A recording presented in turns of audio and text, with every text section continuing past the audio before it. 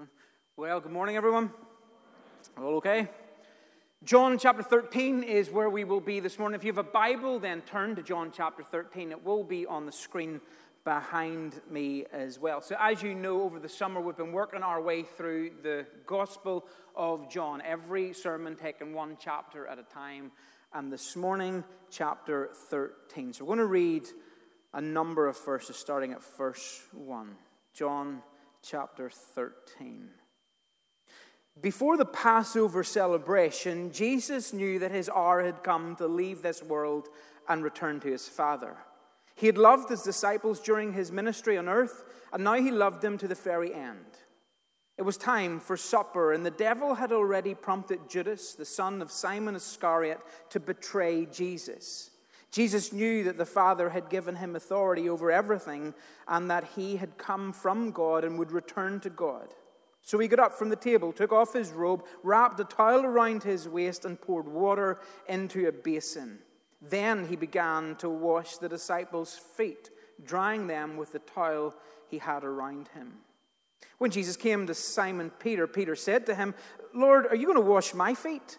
Jesus replied, "You don't understand now what I am doing, but someday you will." "No," Peter protested, "you will never wash my feet." Jesus replied, "Unless I wash you, you won't belong to me." Simon Peter exclaimed, "Then wash my hands and my head as well, Lord, not just my feet." Jesus replied, "A person who is bathed all over does not need to wash except for the feet, to be entirely clean. And you disciples are clean, but not all of you." For Jesus knew who would betray him. That is what he meant when he said, "Not all of you are clean." After washing their feet, he put on his robe again and sat down and asked, "Do you understand what I was doing? You call me teacher and Lord, and you are right, because that is what I am. And since I, your Lord and teacher, have washed your feet, you ought to wash each other's feet. I have given you an example to follow. Do as I have done. I tell you the truth, slaves are not greater than their masters, nor is the messenger more important than the one who sends the message. Now you know these things. God will bless you for doing them." And then finally, let's drop down to verse 31. As soon as Judas left the room, Jesus said, "The time has come for the Son of Man to enter into glory, and God will be glorified because of him. And since God receives glory because of the Son, he will give his own glory to the Son, and he will do so at once. Dear children, I will be with you only a little longer. And as I told the Jewish leaders, you will search for me, but you can't come where I am going. So now I am giving you a new commandment. Love each other just as I have loved you. You should love each other. Your love for one another will prove to the world that you are my disciples." Simon Peter asked, "Lord, where are you going?" And Jesus replied, "You can't go with me now, but you will follow me later." "But why can't I come now, Lord?" he asked. "I am ready to die for you." Jesus answered, "Die for me? I tell you the truth, Peter. Before the rooster crows tomorrow morning, you will deny 3 times that you even knew me." This is the word of God. Thanks be to God. Let's pray one more time. God, we come to a passage which is so familiar to us. Like, we get this passage. This is about Jesus washing the disciples' feet. We've heard sermons on this. We know illustrations about this. But God, I pray that you by your Spirit will come in a new and come in a fresh way, and you will be our teacher here this morning and apply the truth of this message deep down into our hearts. So Spirit, come. Spirit, be our teacher. And we ask these things in your name. And everyone said, Amen. So here we are in John chapter 13. We're actually in the last 24 hours of Jesus' life on earth. So we need to feel the weight of that as we start. We're in the last 24 hours of Jesus' earthly ministry. 24 hours he will be dead. And here we are at a meal, a Passover meal. Since last Sunday night where we were in chapter 12, we've been waiting for this meal, and the meal is now here. The Passover meal, as I've already said before, is a huge deal. For 1,500 years, the nation of Israel had been celebrating Passover. You remember in Egypt that they were kept as slaves. Now here they are, all these years later, still celebrating the fact that they have been released. This is a huge deal. They always met in the capital city of Jerusalem. The population of this city was normally 30,000 people, but over Passover week, that would grow to somewhere between 150 and 250,000 people jam-packed into this capital city. So you've got lots of people, you've got lots of noise, you've got lots of excitement, you've got lots of hustle and lots of bustle and lots of energy. And then the scene changes to Jesus and his 12 disciples. Comes to the last meal that Jesus will have on this earth, the last meal that he will share with his disciples. So maybe you can picture the scene. We've just stepped off the streets, the busy, packed streets, and we've just walked up a flight of stairs into this small, kind of out-of-the-way upper room. In the middle of the room would be a table, probably about this height here. That's where they're going to have the meal. And Jesus and his disciples would sit around this table on cushions. And before the meal, it was customary for a slave or for a servant to wash your feet. So you can imagine the culture of the day wearing open-toe sandals and walking around the dusty, dirty, grimy streets of Jerusalem, and your feet would get dirty. So to have a servant to wash your feet was both hygienic and refreshing before the meal. But one thing we notice in this passage is that there is no lowly servant standing off to the side with a basin of water and a towel ready to wash their feet. So if there wasn't a servant in the room, normally that duty would fall to the youngest person in the room. So it's going to fall to one of the disciples.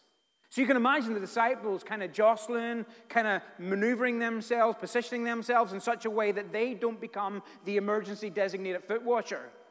Because who wants to be a foot washer? Like, who fancies that role this morning? Not me. I don't fancy washing someone's feet. Like, there are certain smells and certain images that will put you right off your foot.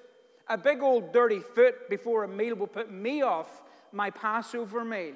And guess what? I've waited a whole year for this annual feast. I don't want to wash feet. Washing feet in this culture was the lowest of low jobs. It was a despised job. No one wanted to do it because to see the sole of someone's foot was a cultural taboo. Like even today in Jewish culture or even Oriental cultures, to show the sole of your foot to someone is to show massive disrespect or to show massive disregard or disdain for that person. And it was the same in Bible times. So you can imagine actually holding the sole of someone's foot as a servant. That was the lowest of the low. The disciples know that. So they're busy arguing among themselves about who's the youngest. And then all of a sudden you hear a noise that interrupts all their conversation. It's the noise of water being poured into a large basin. That gets your attention. Then what gets your attention again is that large bowl being slid across the floor towards the disciples. And on the other side of the bowl is Jesus. And Jesus is going to wash their feet. Verse 4, he removes his robe. He wraps a towel around his waist. Then in verse 5, he instructs the disciples to sit around the table. And he begins to wash their dirty, grimy, contaminated feet. Doing the job that no one else wanted to do. And that, really simply, is what chapter 13 is all about. Washing feet. But what is Jesus really doing in this passage? What is the point? What is he trying to communicate to us? So if we look at the really simplistic walkthrough of what this passage is, what is Jesus really trying to communicate to us? Well, to understand chapter 13, we have to pick up some key verses or some key themes in this. And whenever we understand that, then we get to see three things. We get to see love, we get to see humility, and we get to see cost. So that's how we're going to work through the rest of this. We're going to look at love, we're going to look at humility, and we're going to look at cost. Firstly, love. In verse 1, we read that Jesus loved his disciples during his ministry on earth, and now he loved them to the very end. He spent 3 years with his disciples, every day with these disciples. He loved them during that 3-year block, and now he loves them right up to the very end. Like, this is 24 hours before you're going to be nailed to a cross. I'm not sure that foot washing would be very high up on my agenda, but it's very high up on Jesus' agenda in this passage. True, genuine love is expressed by words, but it's also expressed through our actions, and we need both. We need words and we need actions to communicate, to demonstrate, to show our love to other people. Because here's the thing, like, we can talk about love this morning.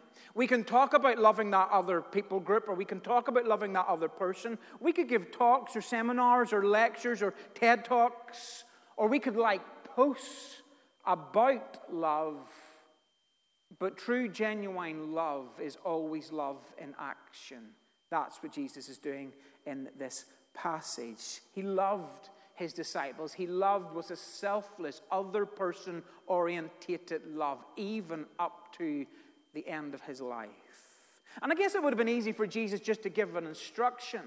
Like, I say 24 hours before you're about to die, I'm not sure that I would want to do this practically. To save some time, I could just give an instruction. Jesus could have given instruction. He could have handed them a little booklet which give them little step-by-step guide of how to wash feet, even with pictures. He could have said that to his disciples. He could have said, after I go, this is what I expect of you. And that would be a really powerful instruction. It would be a really powerful thing to say. But how much more powerful is this moment when we actually see Jesus becoming the servant? How much more powerful is this moment where we see Jesus on his knees washing feet? And we need to feel the weight of that this morning, because this is Jesus. This is Jesus, the creator and sustainer of all things. This is Jesus, who is the King of all kings. This is Jesus who reigns and rules, who sits above all things. This is Jesus whose name is higher and greater and more powerful than any name in the entire world. This is Jesus who is God in flesh, on his knees, washing dirty, grimy, disgusting, gross feet in this servant-like manner. And isn't that what it is to be a servant? Isn't that what it is to be a disciple of Jesus? That is love. That is love. What about humility? Well, we're not told in John's account what the disciples are talking about, but we are told in Luke's account of the exact same meal. Do you want to know what the disciples are talking about 24 hours before Jesus dies? You want to know what's high up their agenda? Luke chapter 22, verse 24, they, the disciples, began arguing among themselves about which one of them would be the greatest. Here we are, 24 hours, the most important meal, the last meal they will have with Jesus. And they are arguing about who is top dog. Like, can you believe these guys? Can you believe these guys? Or what about Peter's response? What do we learn from Peter's response in this passage? In verses 6 and 8, it tells us that he pulls his feet away from Jesus and he protests, "No, Jesus, you will never wash my feet." What's that all about? Well, maybe what he's trying to do is he's trying to restore some honor, some respect, and some dignity to Jesus. Maybe he's trying to remind Jesus who Jesus really is. Because here's the thing. Like, a slave or a servant would wash your feet, but there had never been a teacher or a rabbi or a Messiah washing feet. Never would a teacher, a Messiah, or a rabbi lower themselves to this point. So maybe Peter's trying to remind Jesus who he really is. Or maybe what we see is actually Peter's pride in the midst of this. You see, for Peter, like other Jews, they are longing for a Messiah, but they want a Messiah that's going to come and going to be strong and going to lead an army and going to lead a charge and going to liberate the nation of Israel and free them from the oppressive power of the Roman Empire. That's what they want. They want a strong Jesus. They want a powerful Jesus. They want a military Jesus. They want a Jesus that fights wars, not a Jesus that washes feet. And the disciples are expecting positions of honor and positions of privilege within Jesus' army. And imagine over the last 3 years you've watched Jesus and you've listened to Jesus and you've seen Jesus do some miraculous signs. And already in John chapter 7, we have seen Jesus miraculously change water into wine. We've seen Jesus miraculously heal a royal official's son. We've seen Jesus miraculously heal a paralytic. He miraculously feeds 5,000. He miraculously walks on water. He miraculously heals a blind man. He miraculously raises Lazarus from the dead. And here's the thing. Peter liked that version of Jesus. Peter liked strong Jesus, not servant Jesus. Peter liked supernatural Jesus, not sensitive, wash your feet Jesus. So from his vantage point, when he sees Jesus on the floor washing feet, he realizes this is what Jesus expects of all his disciples. And I wonder, is this a moment where he sees humility or where he sees humiliation? Because Jesus is doing this act not as some novel way to get noticed, but as a new way of normal of what it means to be a disciple. Pride wants to elevate you above everyone else, put you way up there and everyone else way down below you. Pride wants us to find our identity and how high up that pecking order we are. And then all of a sudden we become too good or too better or too high up to do certain roles or do certain things because they're below us. I'm not going to do that. Wash feet, be a servant. Are you for real? I'm not going to do that. That's below me. And aren't we all a little like Peter? So easy to point the finger at Peter, but aren't we all like Peter? I'll take a foot massage. Don't ask me to touch your feet. I'll have success, but I'm not sure I want to be a servant. I want to be a famous preacher. I'm not sure I want to be a foot washer. I want honor. I'm not sure I want humility. I want privilege. I'm not sure I want this lowly position and posture that Jesus displays in this passage. Bill Johnson says that royalty is our identity, but servanthood is my assignment. Intimacy with God is my life source. And we could stop at the royalty is my identity, and we can stop there and walk around like Christian superstars or rock stars. But we need to be reminded this morning that servanthood is our assignment, modeled so beautifully in Jesus in this passage.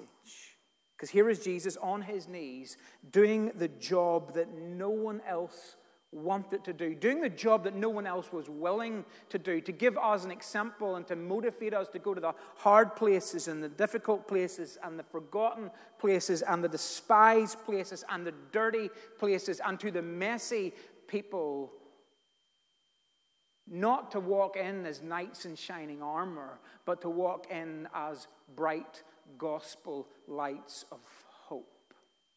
So we've looked at love, we've looked at humility, let's finally look at cost. Jesus replies to Peter in verse 8 by saying, unless I wash you, you don't belong to me. You can imagine what that moment is like. I love to step inside a passage and kind of see what's going on there. So you can imagine Jesus lifting a disciple's foot, undoing the straps of that sandal with kicked on dirt and sweat and filth, and taking off that sandal, setting it to the side, and then washing that dirty, contaminated, filthy foot. And I guess that's the story. I guess that's what this passage is all about. So I guess the application is fairly easy. Be like Jesus. Be humble. Wash feet.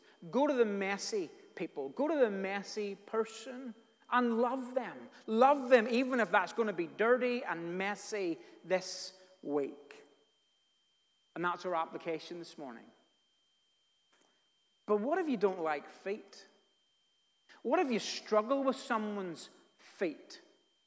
What if you not only struggle with their feet, you struggle with their hands, and you struggle with their face, and you struggle with their personality, and you struggle with the way that they've treated you, and they've struggled with the things that they've said to you? Because here's the thing, we all know that love requires sacrifice.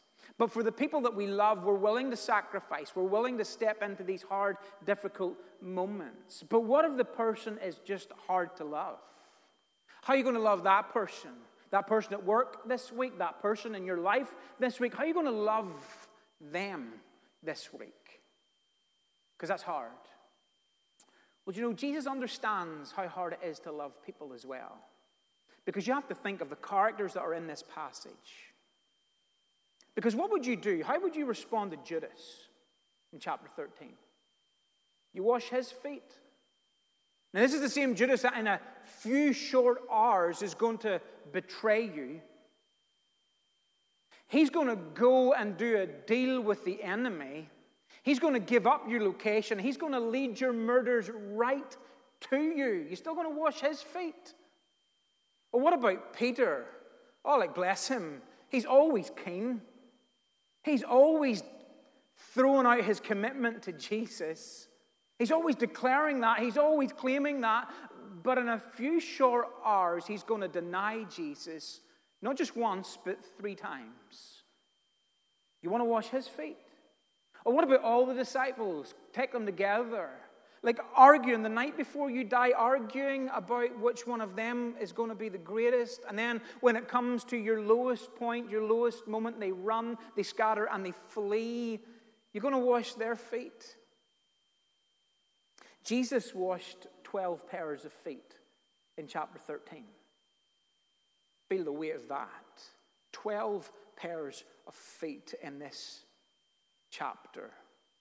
Jesus did the job that no one else wanted to do and no one else was willing to do. Jesus shows love to all 12 disciples, even up to this last point. Even knowing what they're going to do next, he humbles himself and he washes feet, knowing that they will betray him, deny him, and scatter. How do you do that? How do you show that love?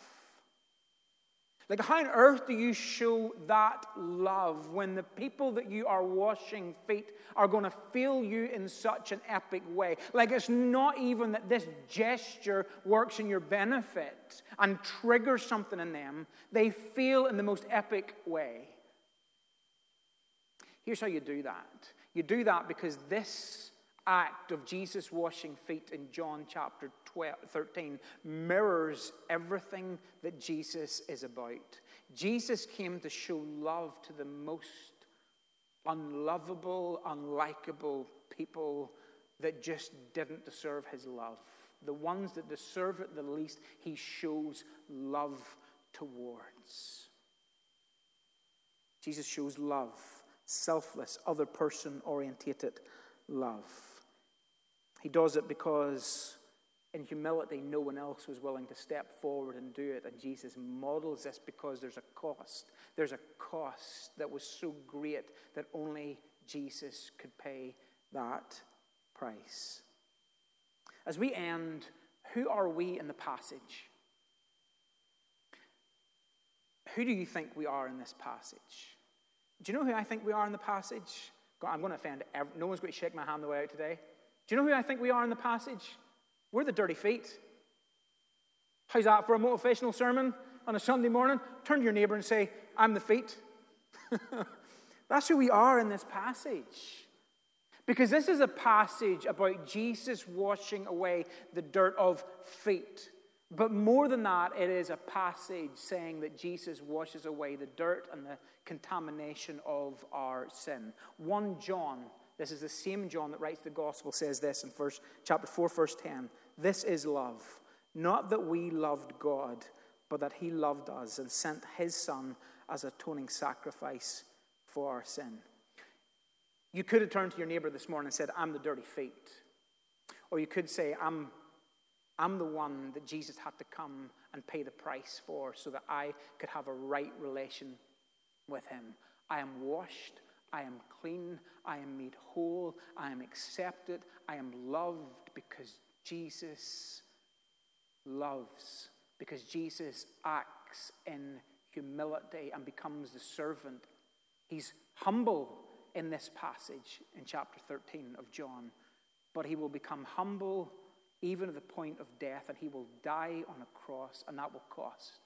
It doesn't cost you, but it cost Jesus. It cost Jesus his life blood so that we could be dirty feet that are washed clean. And that is who our identity is this morning. Let's pray. Father God, thank you for this passage.